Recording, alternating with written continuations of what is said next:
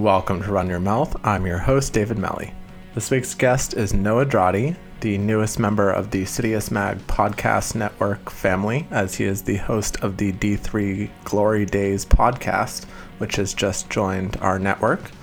This was a great conversation. Noah is a really smart, thoughtful guy with a lot of interesting perspectives on the sport and where we are and where we need to go. We also told a lot of funny stories and just generally had a great time. This was a super fun episode to record, and I definitely think you'll enjoy every minute of it. The one thing I should say is that we recorded a few weeks ago, the day after the Texas qualifiers, so if you're a little confused on the timeline right off the bat, that's why we're not talking about NCAAs or sound running or any of the meets that have happened in the past couple weeks. Download, like, enjoy, listen, rate, review, do all the things that you do, and check out Noah's podcast, D3 Glory Days, on Citius Mag.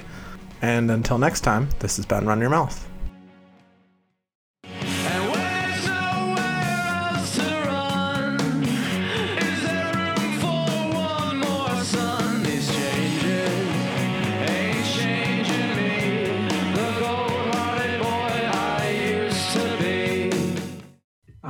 I am drinking the Polar lemonade seltzer. Polar, okay. Well, somebody's got a big budget.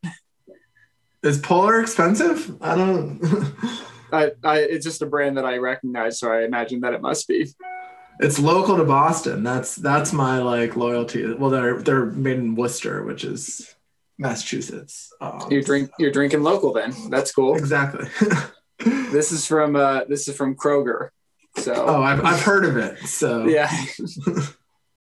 Awesome. Well, welcome to Run Your Mouth. I'm your host, David Melly. And this week we have a great guest.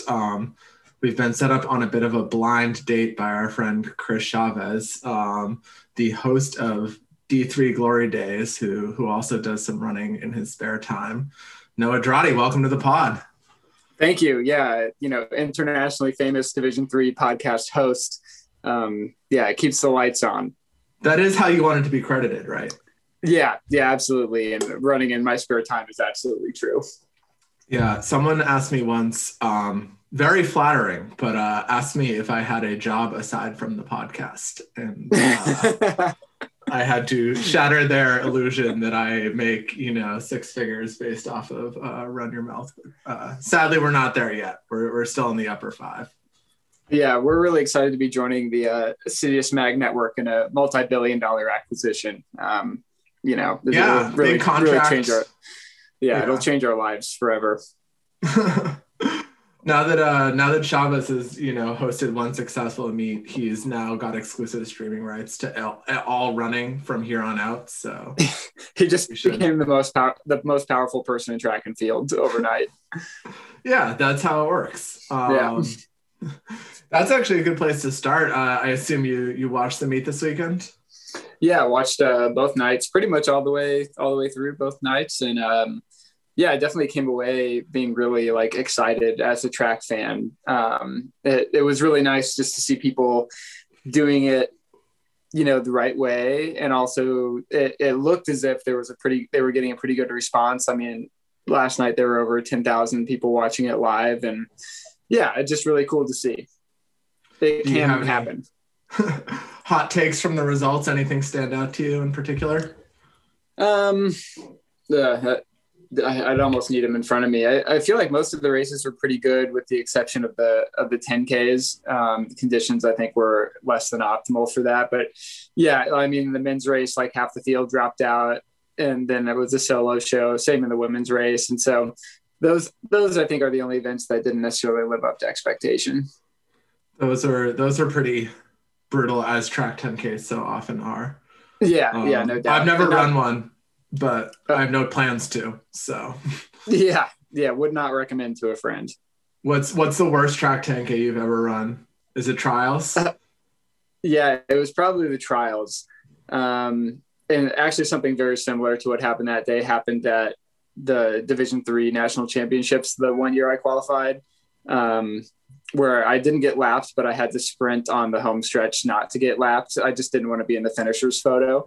And then but yeah, the trials, I honestly didn't even look at the result until like a year or two ago, because I was wondering exactly how slow I had run. And I forgot it immediately, but it was really brutal. I thought I was finishing last that day, but then with maybe 50 meters to go, I look over my shoulder and Jim Spizak is kicking just his brains out, and he passes me just before the line. And I ended up being last. It was brutal. See, in that circumstance, I almost want to get last, because then it's like there's a stamp proving how horrible it was. You know what I mean? You're like, I got last. If you just got like third to last, it's like less, you can externalize it less. Yeah. I mean, I spent more time on the track than any other athlete did at the Olympic trials. Like I was out there for a solid 31 minutes, uninterrupted, really just able to take it all in. I guess maybe the guys who doubled back had a little more track time, but oh shit, yeah. Are you going for the 10K this year? You ruined that for me too. Yeah, we'll see. I haven't come off the marathon project particularly well, and so I'm running consistently now. But you know, I don't know. I don't like to think too far ahead to races until I'm really like in a good place with training, and then I'll start to extrapolate. But I mean, that was the plan. I'm not sure if the timeline still works out. Speaking of marathon project, I like to get the serious questions out of the way quickly, so we can get to the good stuff. But the hard hitters. Yeah. Is it correct to say that you do not have a shoe sponsor currently? That's correct. So without asking you to, reveal any secrets that are possibly in the works, or, trash talk anybody that shouldn't be trash talked, what happened there? Yeah, I mean, that's a good question. I feel like people don't really talk about that very often. I think people have this idea that you're either like re-signed or you're dropped. Like there's two options when those negotiations happen. But sometimes it's just like, you have a different idea of what your value is than somebody else does. And so, I was offered something that I didn't think was appropriate to my value, and was unable to get that number up to something that was acceptable. Because, I want to make a living in the sport. I think I've earned the right to do that. And I think that performance put me in another, level of contract earners. And I would like to be compensated appropriately to that performance and to what I believe my marketing value is. And that just didn't happen. And communication was difficult and kind of broke down. And so it's a shame. I think the door is still open to some extent, so I'm not going to totally like slam it shut, but it has been a shame to see how that relationship has, deteriorated somewhat. But yeah, there's, my agent is Josh Cox, and I really trust him, and I know he's working hard behind the scenes, but it is, stressful to be in this situation where you've essentially lost your job and, nothing is final until it is. Was that conversation ongoing before Marathon Project? I mean, my contract is up, right? Mm-hmm. And so you know that it has an expiration date, and so you want to start planning ahead. And I was very adamant that I wanted something done before the Marathon Project, because I didn't want to go into the race with that like do or die stress of having to save my career, because I also hadn't raced in a year up to that point. I missed the Olympic trials. Like I just didn't have a lot on my resume. I didn't have a lot of bargaining power, but I thought I could still sign again on potential. Ultimately, that didn't happen. So I did go into the race with, kind of that attitude that I was fighting for my life in the sport, which, as much as I hate that stress, it has worked out for me in the past, where I have these clear stakes and I can rise to the occasion. And so I think I did that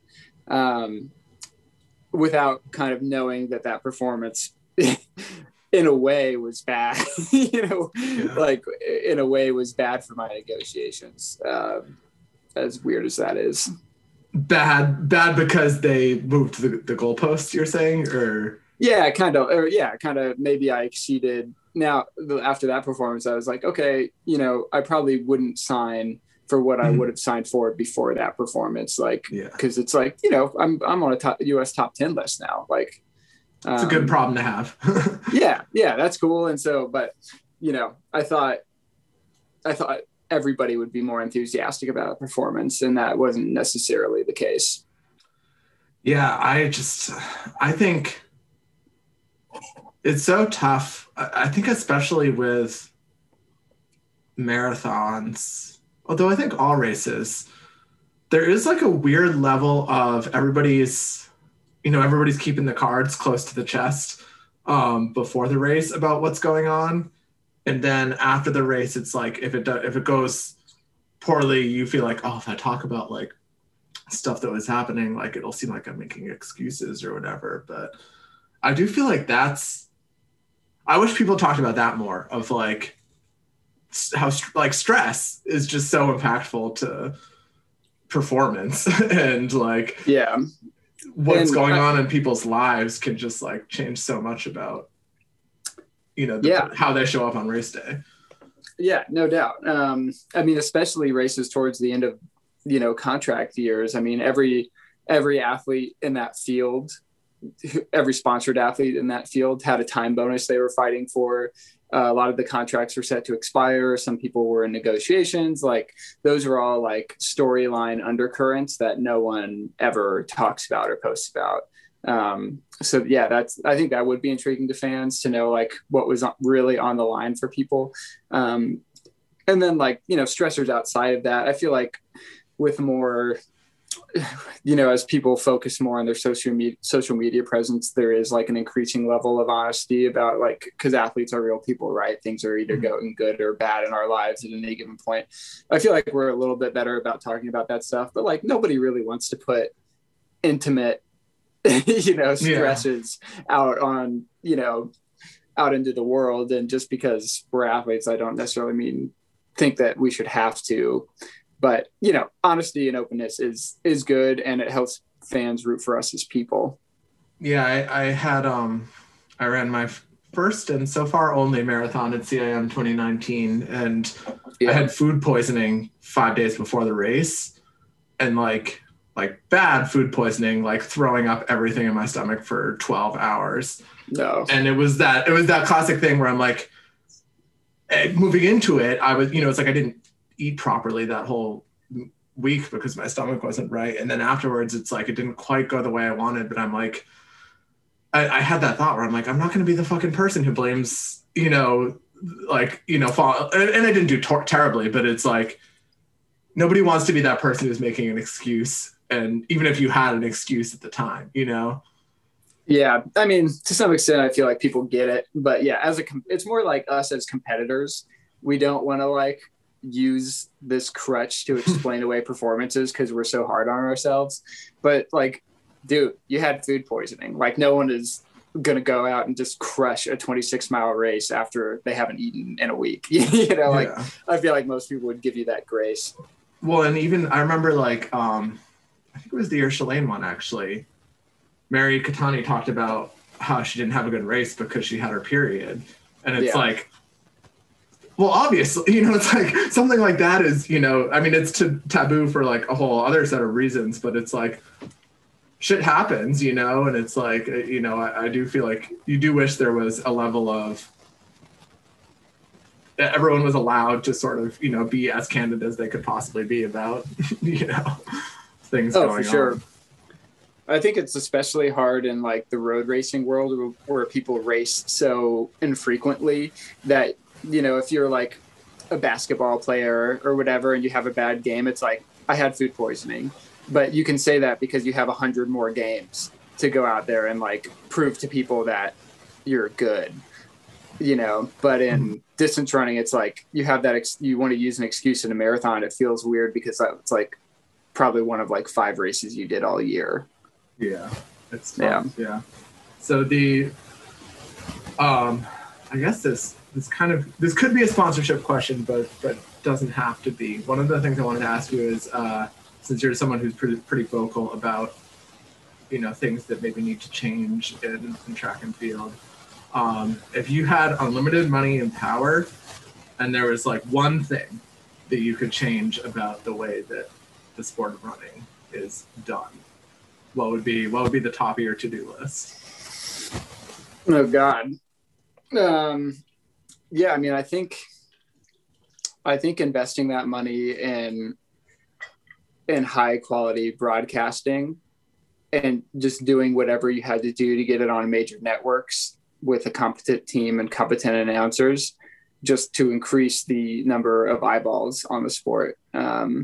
Because I do believe that eyeballs bring advertisers, and advertisers bring money, and money trickles down, hopefully to athletes. And because companies need incentive to sponsor athletes, and athletes need to make a living, right? And so it's just like, hey, I'm going to be on national TV 10 times this year, and I would also now I want to give you 10 different things, but you really have to burn down the sponsorship model. Logo restrictions are absurd. The fact that Nike, has signed a 40-year deal with USATF and got all that exclusive marketing space is absurd. There are so many things that we've done to make the sport niche, that benefits just a few people, when if you were to really burn that down, get eyeballs on the sport, I mean, I really feel like it could be NASCAR. Why can't we be NASCAR? I saw there was an axe throwing competition or something the other day, and the prize purse was $250,000. It's just are you really? No one can tell me that axe throwing is more exciting than track and field. Maybe as exciting, but there's nothing more exciting about axe throwing or NASCAR, to be honest, in my opinion. Yeah. Oh, I mean, it's interesting. I do feel like we're seeing a little bit of the, maybe not the burning down, but the slow erosion of stuff like that. I think somebody like Allison Felix signing with Athleta and some of, Mondo signing with Red Bull. It's we are seeing this slow trickle of other brands. And I think especially one of my kind of, conspiracy theories is I wonder sometimes if the shoe issues are going to kind of be the mother of necessity being the mother of invention for changing the way athletes think about sponsorships. Because if you are somebody who takes as gospel that, Schmeikes are the best shoe in the business, and no matter what happens, if you want to be a good professional runner, you have to run in Schmeikes, essentially you'd want that to be non-negotiable and to look for your professional sponsorship from a non-shoe company. And I'm interested to see if that starts happening more and more. I mean, obviously I run for Tracksmith, so I'm probably biased in that sense, but it does, the shoe game being such a bigger level of a higher consideration directly tied to performance, I do think kind of changes how you have to think about sponsorship too. Yeah, I mean, right now we are all kind of dependent on the shoe industry, right? The only way to really make a living, the only path is to sign a shoe deal. And so I think we'll really know that the sport is in a good place when people are signing sponsorships with companies not endemic to running. When we see Noah Lyles running for Target, we'll know that the sport is in a really good capitalism place. Has worked. It's exactly that capitalism is finally working for somebody, or at least we're making capitalism finally work for us. That's when we'll know, but that's not going to happen until there's a lot more eyeballs on the sport. That there's no way getting around that. I always kind of, I mean, I think the how can we sell track to the public is, it's the magic question so often. So more and more recently, I've been thinking I do feel transparency with contracts and the lack of a players union for running is tough, but also running is weird, right? Because it's one of the only sports where you don't necessarily have to be a professional to do it on a high level. Yeah. Yeah. That differentiation between amateur and professional is such a weird thing about this sport. I mean, you have people winning races, competing on absolutely a professional level, but like they are not making a living from this. But the guy in like third or fourth place is probably like on a good shoe deal, and and so yeah, that and that amateur aspect of it, while is cool to people in the sport to know that you can compete with pros, like from a fan perspective, it's very strange, and so it's kind of hard to take. I don't know, maybe it's kind of hard to take the sport seriously when you're like, that guy is actually a barista, or that, not that there's anything. Yeah. I mean, but the other thing, like amateur run, like a lot of people have decided that, running will never be their job, and they're just going to pursue it without a dream of sponsorship just because they love to do it. I mean, that was my perspective for a long time too. And so within the household, those ideas, it's easy to coexist, but I think a fan tuning in would be confused by that, who didn't know. Yeah. How do you feel about, I feel like it's a dirty word these days, but the rise of YouTube running culture as kind of an alternative avenue towards monetizing running? Yeah. The YouTube culture is like really interesting to me. And on one level, probably the biggest level, I know that as, when I was first getting into the sport, and I think Kyle and Morgan McDonald have talked about this too, but like it would have been so cool to have had that access to that content as like a young athlete, because when I was, just getting into the sport, and I imagine the same is true for you, there really wasn't that much content. Like this was like early days Flow Track. Even like I remember watching Trevor Dunbar run like a 2-mile time trial in Alaska on like a snowy track, and just being like, oh my God, that was the coolest thing I've ever seen. Just this low quality video, whatever. Maybe that video, but now you can tune in, you can see Morgan McDonald's long run, and then you can watch him race the next weekend or whatever. And so, yeah, I think in general, it's a very good thing. It's very cool. And there are channels I like more than others. What a diplomatic way to put that.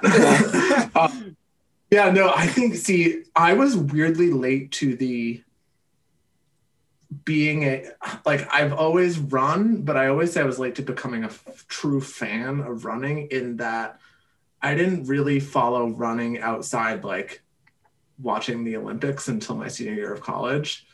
Okay. But I even remember, I mean, it's like I'm old enough that it is kind of a long time ago now, where it's like, remember, I hate to say something good about Flow Track, but like, remember when Flow Track would do those like Track Shack videos where they would show like the runners' houses? Like those were great. Like, so, I mean, it's all kind of built on that like Real Maine vibe that, those guys set out, but definitely Real Maine. Like I somehow got my hands on a copy of the Real Maine. Just is that possible? Wow, that's impressive. Was it on a VHS or something? No. I was sent a link from someone who shall remain nameless. Nice. This is gonna. That's gonna like be. People are going to be hitting up all sorts of people for favors. I think I'm one of the only people who has seen the Real Maine in the last however many years, because it totally disappeared.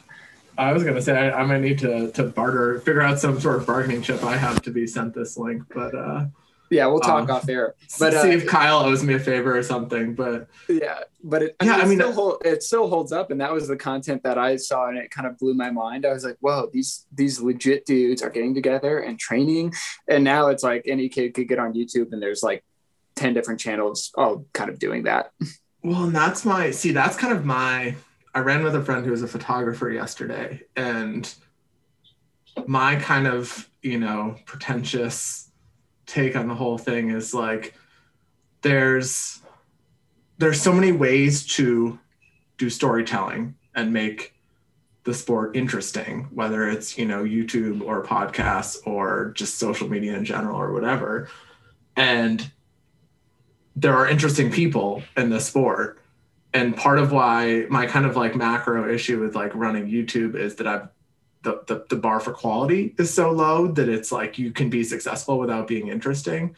And kind of the challenge I kind of like want to like throw down for, the creators out there, for lack of a better term, is like, take all the really good people and make them interesting. Like, that's how you sell track and field to a broader fan base, is if, it doesn't have to be this dichotomy of like, you have to be like, Galen Rupp or Casey Neistat and nowhere in between. It's like, no, you should be able to be a high level Olympic caliber runner who also, is really good at the marketing side of it, Yeah. And so I agree. One thing I would add, I mean, athletes are not inherently sports marketers, right? And I think it's kind of unfair to expect someone who has dedicated their life to athletics to like also be really good at selling themselves.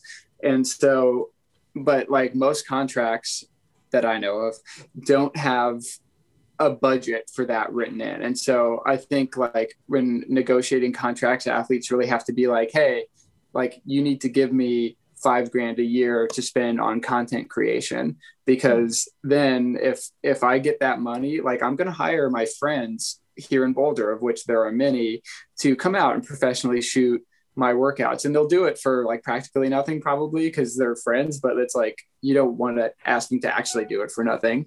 And, for a couple grand a year, you could hire someone to put YouTube channels together, and it could still be authentic content. It can still be you, it can still be your message, but it's produced at a level that would make things interesting that athletes, I'm not sure, are willing to go out of pocket for.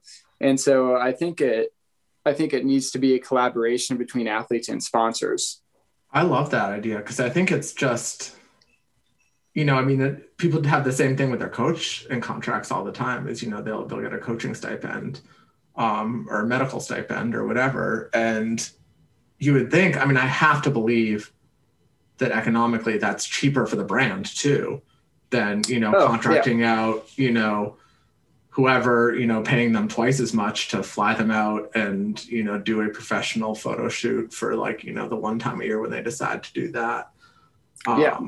And it maximizes their investment in me, for example. Like, you're going to pay me X number of dollars, but if I just float off into the ether, I don't have social media, I don't have YouTube, whatever, how much bang for your buck are you really getting? But if you add a small fraction of whatever you're paying me as a media budget, and then like allow me to be creative, because I'm probably not ever going to buy a camera and do a YouTube show myself. Right. But if I had somebody to like help me do it, it's a rising tide that. Well, and I'm a big teams guy too. And like, I'm one of the reasons why I think, we should really be moving toward a more team-based model for professional running is to have someone, the way Tinman does or the way Bowerman does, where they have someone there who can take, the burden off the athletes to do the storytelling that I hadn't even thought of, baking it directly into the contract for maybe folks who don't want to, be in a training group or have different setups. That's really interesting. Yeah. And even in shoe like training groups directly sponsored by shoe companies, I'm not sure how many of those people are actually like employed to cover those groups and how many people are just covering the groups because like, it's cool to go photograph Bowerman. And so to me, it's like, you're going to hire a stable of elite athletes. It's like an absolute no-brainer that you would hire somebody to run social and market them as if they're an arm of your company. Yeah, sell your second Alter G and hire a photographer for a year, Yeah, it's like the fact that like the Brooks Beasts were allowed to just like exist in the ether without. I think Brooks tried to cover that base by signing Spencer Brown and absorbing his YouTube channel and like essentially allowing him to be a high level athlete, but also like a documentarian of this group is like kind of a move to do that. But it's like, let him just be an athlete and like let somebody else document. I respect the hell out of sort of the effort he puts in but I do feel like it's got to take something out of your, it's a lot of time and effort, and you're half focusing on the workout and half focusing on the filming. It's like it's got to be draining. It's tough. Yeah, I would actually love to ask him that question and just talk, like, because he's been doing it for what I understand to be a pretty long time. It's like, because I imagine myself in a lot of those moments, like having a bad workout and being like, oh shit, I got to pull out the camera and talk to it in my car. And it's just like, it's very hard for me to wrap around my head around, like, not necessarily being vulnerable. I'm okay with that, but like making the effort to document everything as it happens and not just feeling weird talking to myself in the car for a camera, even though I think people would find those moments interesting, because it is draining. I find social media in general to be extremely draining. And so it would be nice if someone else did it. But yeah, I also think that's kind of inauthentic to have somebody else run your socials who doesn't know what you're doing. But yeah, well, it's also, I think for better or worse, putting that job in someone else's, department, probably is better for you in the long run, And it's better for the sport in the long run. If like good athletes are pumping out good content, because like people are going to be exposed to the sport through those YouTube channels to some extent. And they may draw an audience that just having races live may not draw, and people are going to become invested. Like Spencer Brown has a huge following that not every 339 guy has, right? It's not only his performance that has created this following, it's him being like dedicated to this channel and allowing people to get to know him. And so they're going to tune in, they're going to cheer for him because they know him. And it doesn't really matter if there's a guy in there that has a 335 PR, they want to see their guy run well. And that's cool. And I think that can be done, but it needs to be done on a much bigger level. Yeah, it's so interesting. We could spend the entire episode talking about fixing the sport, just you and me. Yeah, right. Yeah, I feel like, well, of course, you can't have YouTube without beef. And so one of the things I was going to ask you is, do you now, or have you ever had genuine beef with anyone you've competed against in the sport? Genuine beef? No. I'm trying to think. I don't think so. I mean, I would more say that there are specific guys that I really measure myself against and that I absolutely want to beat, but I don't think I've ever had like a personal like hatred for somebody. And to be like Scott Fauble comes to mind, right? Like I hate when I yeah, right. No, I love racing Scott because I always know that he's gonna run extremely hard and that he takes races personally, like while they're happening. Right. And so, but I would say we're buddies outside of running, and, I always look forward to running into him at races and stuff. But when the gun goes off, like, I know that he wants to just rip my head off. And that's cool because I want to rip his head off. And he's gotten me more times than I've gotten him. But it's just like, those are, I think, the rivalries that I really thrive off of. Just like I've identified, people in the sport who I just know are always going to bring it. And I know that they are extremely motivated. And I just like want to match that. Yeah, I mean, there's guys I don't like I don't like Galen Rupp, but do we have a beef? Like, I don't think he knows that I exist. Like, and so it's well, maybe that's part of the problem. Yeah. Yeah. I think, yeah, well, I like inadvertently went public with someone I don't like this weekend. So now it's like top of mind for me, but I went public. I love that. Well, because it's like one of those things where it's like, I'll talk about it. I don't care. I mean, it's that Westfly kid who runs for Ole Miss. Like, I don't like him. I think he's a fucking asshole, and I think there's a lot of toxic masculinity inherent in the brand that he's built for himself, and I don't think that's good for the sport. And I've talked about that off the record a lot, and then this weekend I like kind of maybe aided by a couple of beers, said that publicly, and it got back to him. So I guess now we're enemies, but I mean, maybe we're just faking the whole time and it's just for clout. I mean, I would love for like you two to have like a conversation, like a private conversation, and like be like, dude, you know that the image that you portray in your YouTube channel like is toxic masculinity, right? And it's like really not a good way to live your life, you know, and you wonder, and maybe you have talked to him, but you kind of wonder if like, sure, that kind of content can thrive on YouTube, but it's like, do you really live your life like that? Or like, is this really you, you know? Well, and that's, I mean, honestly, and one of the things that pisses me off is like, it's effective. Like I'm mad about it. I'm giving him, you know, he's living rent free in my head. Like I shouldn't have to care about this guy who I don't follow on any social media and whose videos I don't watch, and it still annoys me, you know? So it's effective, but you know, I kind of feel like maybe this is me being all high and mighty, but I do feel like, especially for the branding stuff, it's like, it kind of doesn't matter whether it's genuine or not. It's still a choice you're making. Yeah. To send that message. And it's like, and especially I think, you know, it's like, it is like this weird Trumpy thing where it's like, you're tapping into this incredibly dark feeling that just because a lot of people might have that same feeling does not mean it's productive, or that, you know, the idea that like, you know, other people also feel like men should be alphas does not mean that that's like, you know, popularity does not equal right, you know, and it's so that we can't get into this. I'll go down this rabbit hole forever.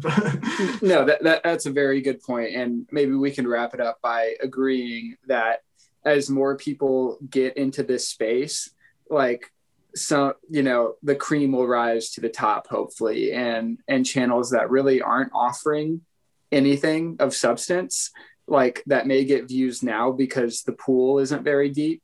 Like hope, and I'm not familiar with this guy's channel really. I've only watched like a video or two, but I know what you're talking about. But hopefully over time, as people like Morgan McDonald who are creating really quality, insightful stuff, like that gets deeper and deeper, and people who are really just like surface level shock value, YouTube, whatever.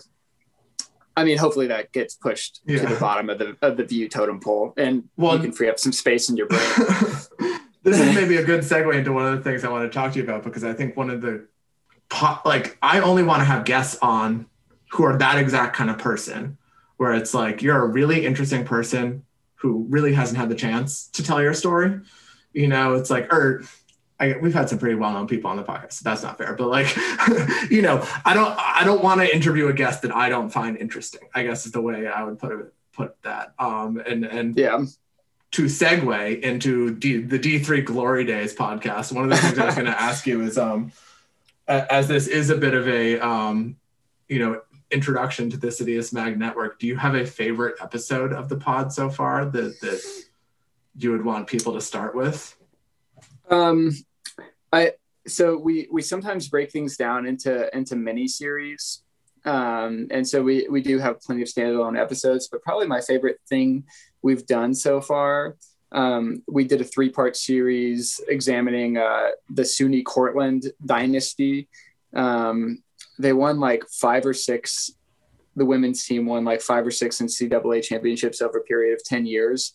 And so we broke that down into 3 episodes, and we interviewed 3 women who were involved in like leading up to those first couple championships, 3 women who were there when they basically won 4 in a row, and then 3 women who were involved in kind of the petering out of that dynasty. Mm-hmm. And so that was really interesting because we got to know a program over a decade, right? And we talked to women who, you know, didn't even know, you know, they didn't know that team very well that came 2 generations after them. But by talking to everybody, we could form like a really clear picture of just like, oh, like these women, and Jack Daniels was the head coach of that program, which a lot of people, I don't know if they're aware of that. That's a big name. And so it started with women who didn't really know what they were getting into. They just kind of liked to run, and they had phenomenal success. And then women who like were committing to the program because they wanted to be in the dynasty. And then ultimately, it's hard to sustain those things, and it's nobody's fault. They just it's hard to sustain a national championship winning team. So anyway, that was like a really cool story because so the podcast started as I co-hosted it with Stu Newstad. He was my college teammate, and it was his idea. And I was just like, oh, this will be a great thing for Stu and I to do together to keep in touch. But slowly I've realized that there are so many like cool stories out there that I had no idea about. And I think a lot of people don't know about. Yeah.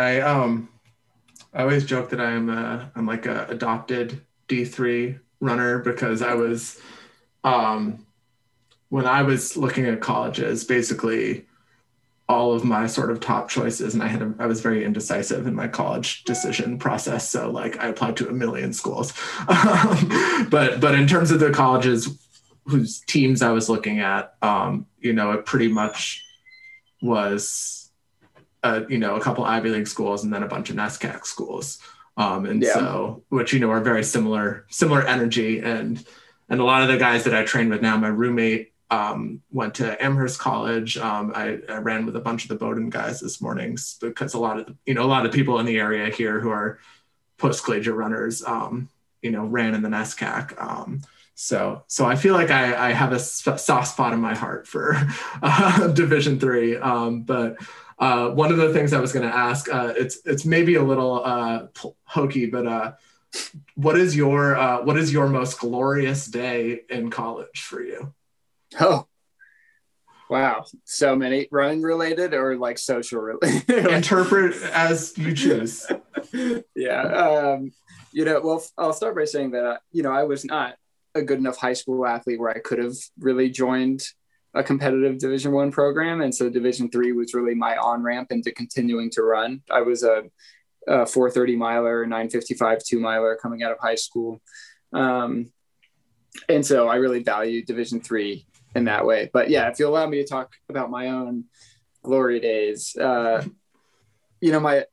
junior year, it's kind of steadily improved, but I qualified for nationals in cross country for the second time as an individual. But I just had this, like, one of those amazing days where it just like, I couldn't believe how far up in the pack I was. And I ended up finishing 9th, which was like a 60 position improvement from the year before. My freshman year, I was like 70th in the region. And so 2 years later, 9th in the country, like that was one of those moments where I was just like, oh, like maybe I'm better than I thought I was. And kind of allowed me to like dream bigger. Which, the next year I only finished one position higher, but it was still just like, it was like one of those moments that redefines your potential as you see it. And that was really powerful. What about your least glorious day? Yeah, there's always way more of those. And so, I had plenty of bad races. Like I would start seasons. I remember like getting there my freshman year, and it was the first summer really that I'd ever run. I'd never trained over the summer in high school. I didn't really know that was a thing, but the guys were like, oh, like how far, how much did you run this summer? And I was like, oh, about 30, 40 miles a week. And they were just like, oh, okay. and I was like, that's pretty good. I was running like 4 or 5 days a week, whatever. And then, I just got destroyed. Like, I was not competitive at all, even on the team at first, but I just like slowly got better. But yeah, I had bad races. Like I was telling you earlier, I my senior year, my last race, I had to kick early in the 10K just so I wouldn't get lapped. And that was kind of a hard way to go out. I'd been on kind of a bender after graduation, and that race just kind of came out of nowhere. But yeah, so that was a low moment for sure, because I thought that was the last race I was ever going to run. That also kind of a good segue. I was going to ask, what's a college story you can tell now that you definitely can only tell now and had to wait, some sort of statute of limitations to pass before you told it?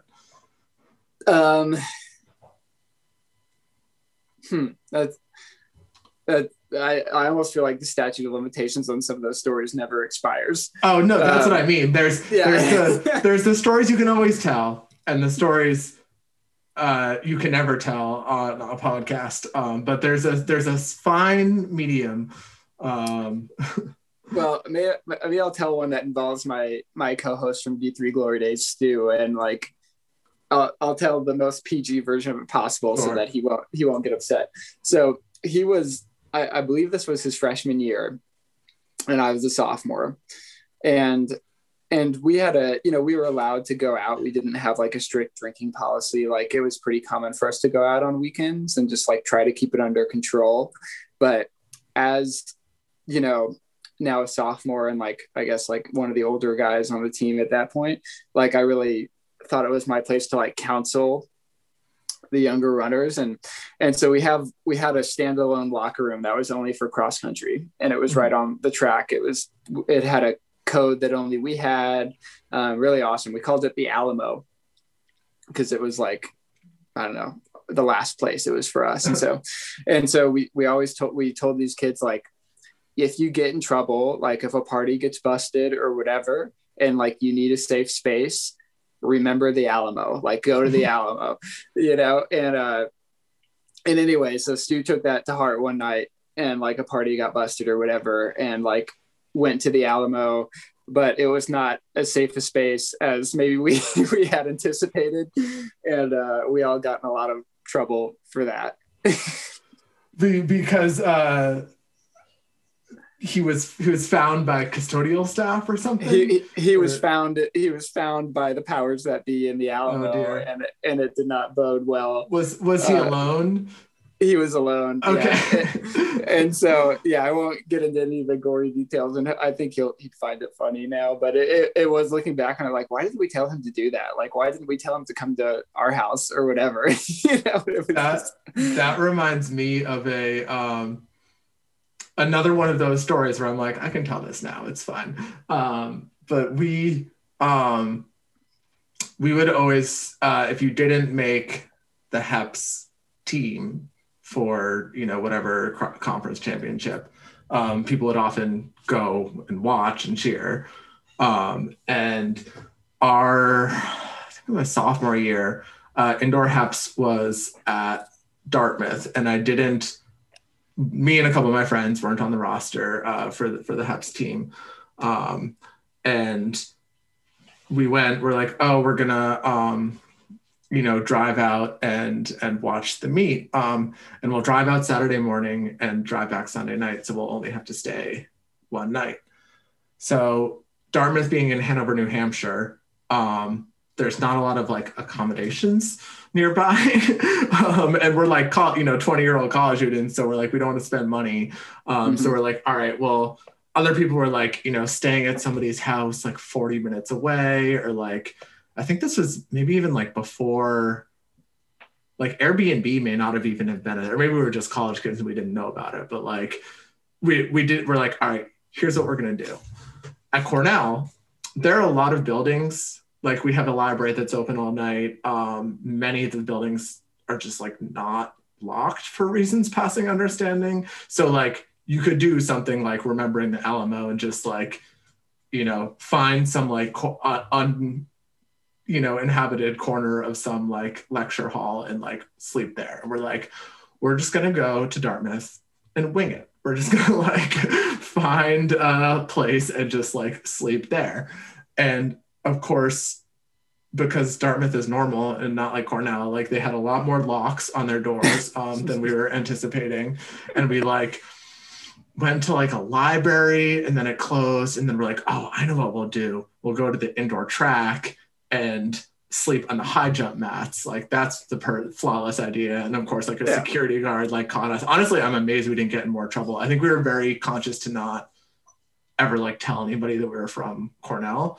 But like the security guard caught us and was like, you guys can't sleep here. And then like, we were like, there was some student center, which I think like literally they had a room that was for like through hikers or something, where like, it was basically like not even, there weren't beds or anything. It was just an empty room where it was just like literally some like random student worker, like late at night was like, oh, you guys can like sleep in this basement classroom basically. And we did. We slept on the floor of this random room, and our coaches like, I think, never found out about it.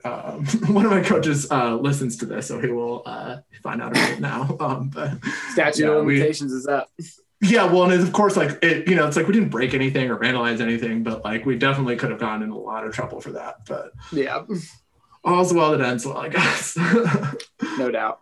All right, I'm trying to see if anything on here that I wanted to ask you. Somebody, I read some article somewhere that says you are a PBR drinker. Is that still your beer of choice? I would say my cheap domestic beer of choice has shifted to High Lifes over the last couple of years. Interesting. Those are my go-tos as well. PBR and High Life. I think if you're gonna spend, under $20 on a 30 rack of beer, those are your best bets. Yeah, I mean, High Life's the champagne of beers. They have those like kind of aesthetically pleasing bottles. Like, I don't know. Yeah. I think that's pretty cool. Why not? And I definitely have been like a beer snob at points. I was gonna say, do you have a favorite beer that it does not cost under $20 for a 30 rack? Yeah. I mean, probably like, there's a lot of great breweries here, but probably like one that's iconic to me is the Bell's Two Hearted Ale. I don't know if they have that over where you're from. It's a Michigan brewery. But yeah, that's probably my like, nice beer of choice. I feel like after you've been drinking beer for a while, it's not even about beers that taste better than other beers. It's beers that you just have a special memory of, or it's like, when I was hanging out with my buddies at the bar we always went to, like I always drank High Lifes. And so you're just like connected. It's like a branding thing. You're connected to like, do I love the taste of High Life? No, but it's like, I want to have a beer and it's like, I have memories. Have you ever run a beer mile?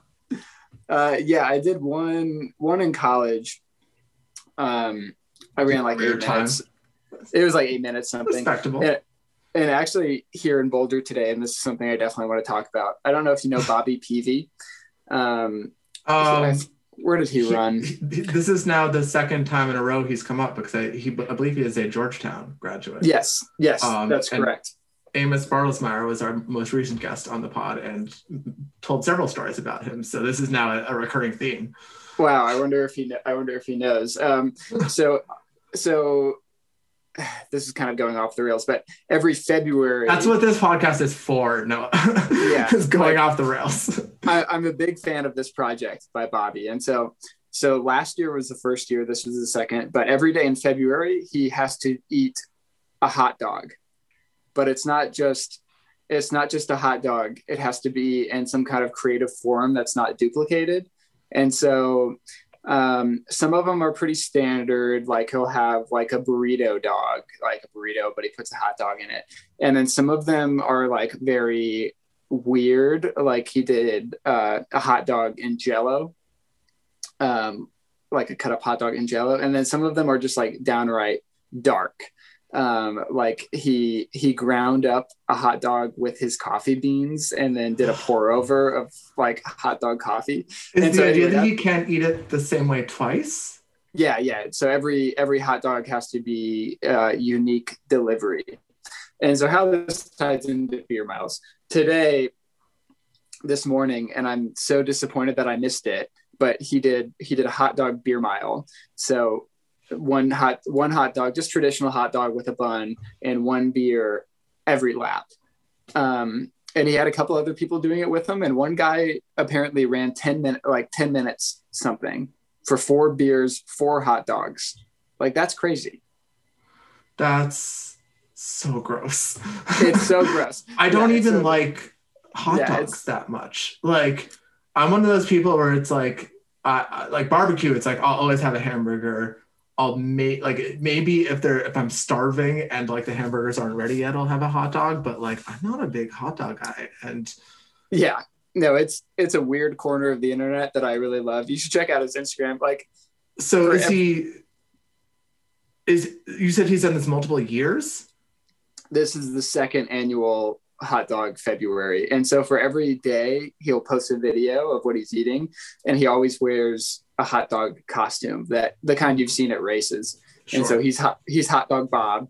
And so he'll wear the costume, show you what he's prepared, eat it, and then rate it in the next slide. And so that's happened every day in February. Today was the last day. Oh man. All right. This is going to be a rabbit hole. This could be your Instagram crush, is Bobby Peavy's Instagram. It's some of the best content coming out of the running world right now. I'm like, that's not a YouTube channel for that. Like, honestly, that's so much more interesting than fucking like video of you running around a track. Yeah. That's so disgusting. That I've done the 6:12, 18:24. That's like the only like extreme food-based challenge I can think that I have done. I've done a chocolate milk mile along with the beer mile. That's ridiculous. I would love to do another beer mile, but it just hasn't worked out yet. You should talk to the Beer Mile podcast boys, because I think them and Chavez are scheming to put one on after Fifth Ave this year, but it might conflict with fall marathons. Yeah, well, yeah, maybe we'll find a way to make it work. It wouldn't be something I do competitively, because I don't think I have it in me to chug beer as fast as I see those guys chugging beer, but it would be fun. So like you, I did a beer mile in college and I ran like 8 something, and then I did one a few years ago for a friend's birthday, and I ran like 22 minutes because I can't drink things fast. When it comes to drinking games, like I'm competitive, but I'm not a skilled chugger. That's never been in my repertoire. And I think when you're in college, your body just doesn't know any better. And when I attempted to do it at however old I was, 24, I was like, no, I really don't want to do this. And the longer I'm doing it, the more my body is rebelling on me, and I refuse to throw this up, but I also am just going to very, very slowly drink these. So. Yeah, that's how I would have a more recreational approach to it. Yeah. I respect that for sure. All right. Well, this is, I guess, we can have all sorts of segues, because you are a, I don't want to say professional musician, but you are a musician in your own right. You're in a band. Are you still in a band, or were you at one point in a band? Both of those are true. I was at one point in a band, and then not in a band for a long time, and now currently in a band. Okay. Do you have music coming out? Do you want to plug it? Oh, I would love to plug it. Yeah. So the band I started playing with in 2020, they're called Barry Mia, and they're like a pop punk band, which is the music that I really loved when I like first got into music. And so it's been really like cool to be like older now and like tapping back into that world a little bit. And so we recorded a few songs this summer at like a professional studio, and they came out really awesome. And so we're releasing the first of those songs. It's called Better Off next week, like on the 4th or the 5th, I think, of March. Oh, that's exciting. Well, this is going to be well timed. This is like literally going to be like, this is now part of your media tour for your band promotion. It's not even a running thing anymore. Are you a singer? Are you a guitarist? Guitar primarily. I'll sing a little bit, but I'm not our lead vocalist in any way. And so these guys have been playing music for years, and so a spot just kind of opened up this year when their last guitar player left. And so I've just kind of been coming on and like learning their stuff for the most part over the last year. And so it's been a lot of fun. It's the part of me that like music was my thing before running was my thing, and so it's been fun to tap back into that. Have you ever jammed with fellow marathoner and band member Gerald Mock? No, not yet. Because he moved to Boston. He's back in Colorado right now. Is he? Um, What's his band? His band's name is like Hermit Commune, I think. I Which think, yeah, I think he's is a just. singer. He's good. He has a really good voice. I haven't Um, heard him sing actually. I need to. I I'll try to believe look he it is up. their lead singer. So you can Okay. find them on Spotify. I will say I'm not like a diehard fan, but I do like the idea of forming some sort of band with like a absurdly fast average marathon personal best. And we both kind of look alike, so the band could be called the Gerald Mox or something. I like that. Like we were actually talking about him today at practice. I met up with some of my teammates, and there there's like three of us who have like long dark hair and beards, and then there was another guy who I met today who was running with us, and somebody was like, "You look like Gerald Mock," and then one of my teammates was like, "No, I'm Gerald Mock," and then one of my was like, "No, I'm Gerald Mock." And It's the new I am Spartacus. Yeah, it's just a look that everyone is trying to pull off. When is Frank Lara gonna grow out his hair and grow a massive beard? It's on the way. His hair is actually getting longer, and well, he has hair like me, where like I think it grows out more than down. Yeah, it's kind of a prerequisite to be like on our team at this point, especially if you want to run well. Like you need to at least be trying to grow your hair out, and I think Frank and I have kind of proven that. Do you have a hair care routine? Is there? I don't know if that's a thing that No, you take seriously. no, it's not a thing. I use whatever products Emma has for her hair. I just kind of share them. So yeah, nothing really to write home about, but you know, she's got good stuff. So I washed it today. Nice. Yeah. Yeah, I didn't realize you had I think the last time I've seen extensive pictures of you was the marathon project. So I didn't realize you were rocking the full beard for the winter, I assume. Yeah, it kind of goes in cycles. I like to race with the mustache, but then after the race, I kind of cut it off as like, you know, the season is over kind of thing. And then I just like grow it all back out. So I guess there's more of a thought process behind the beard than the hair. It's kind of reflective of where I am in my running cycle. As a singer, do you have a go-to karaoke song when it is your time to shine and the mic is handed your way? To be honest, I find karaoke to be weird. I don't like karaoke. This might be the hottest take of the podcast. Yeah, I know. And it always seems to be when I tell people that I find it very uncomfortable and I don't really understand why people like it. Interesting. I wonder if that's because you are a musician, that the idea of like deliberately and knowingly like doing it kind of badly might be like anathema to you, you know? I think that's definitely part of it. I also just haven't had, I haven't really had like maybe an authentic karaoke experience. Like maybe I just need to like get drunk enough, be with the right people and like really give it a go. But it's one of those things that just like makes my skin crawl and like imagining it in kind of a weird way. And so I've never committed. That's fair. That being said, I am going to hold your feet to the fire on this one. Someone hands you a mic. You have no choice. What are you singing?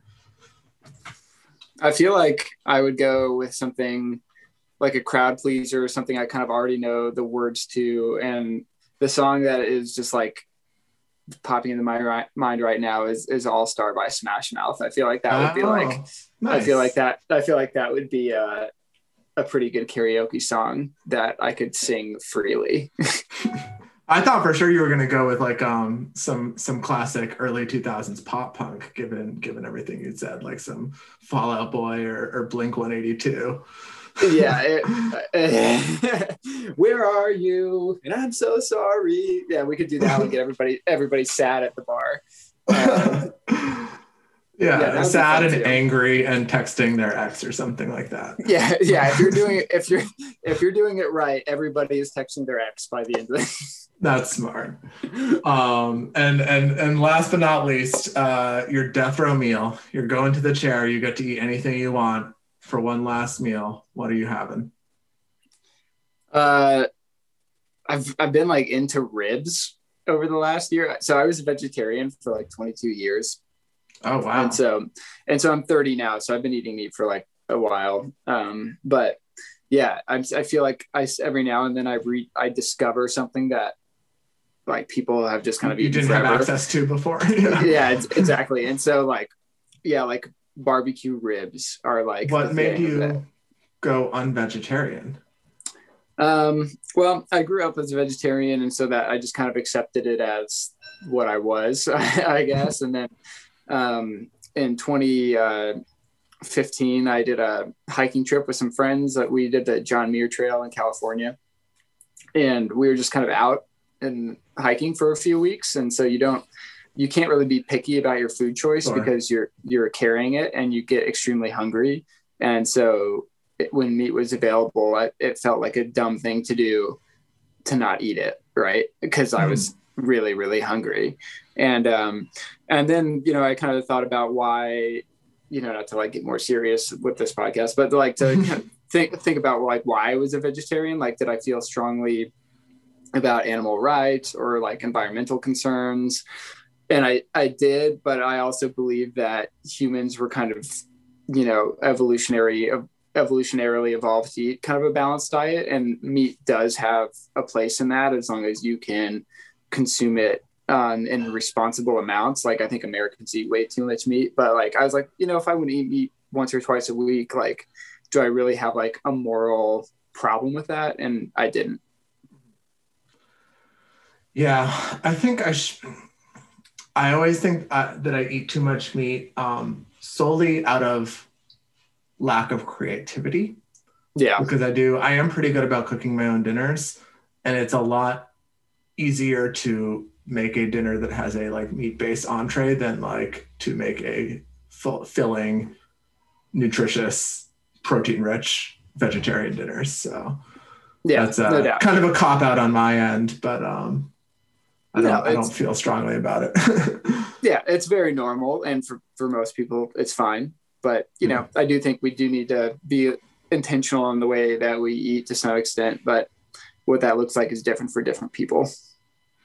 That's the follow-up to this podcast, is now that we've covered all of the controversial topics, we can get into food and dietary fueling choices. And running, everyone's favorite topic. That's for next time. But yeah, thanks for coming on. This has been super fun. We covered a lot of ground in a comparatively short time. So hopefully, I'm happy to do it. People enjoy. Welcome to the family. And until next time, this has been Run Your Mouth. Thanks for having me.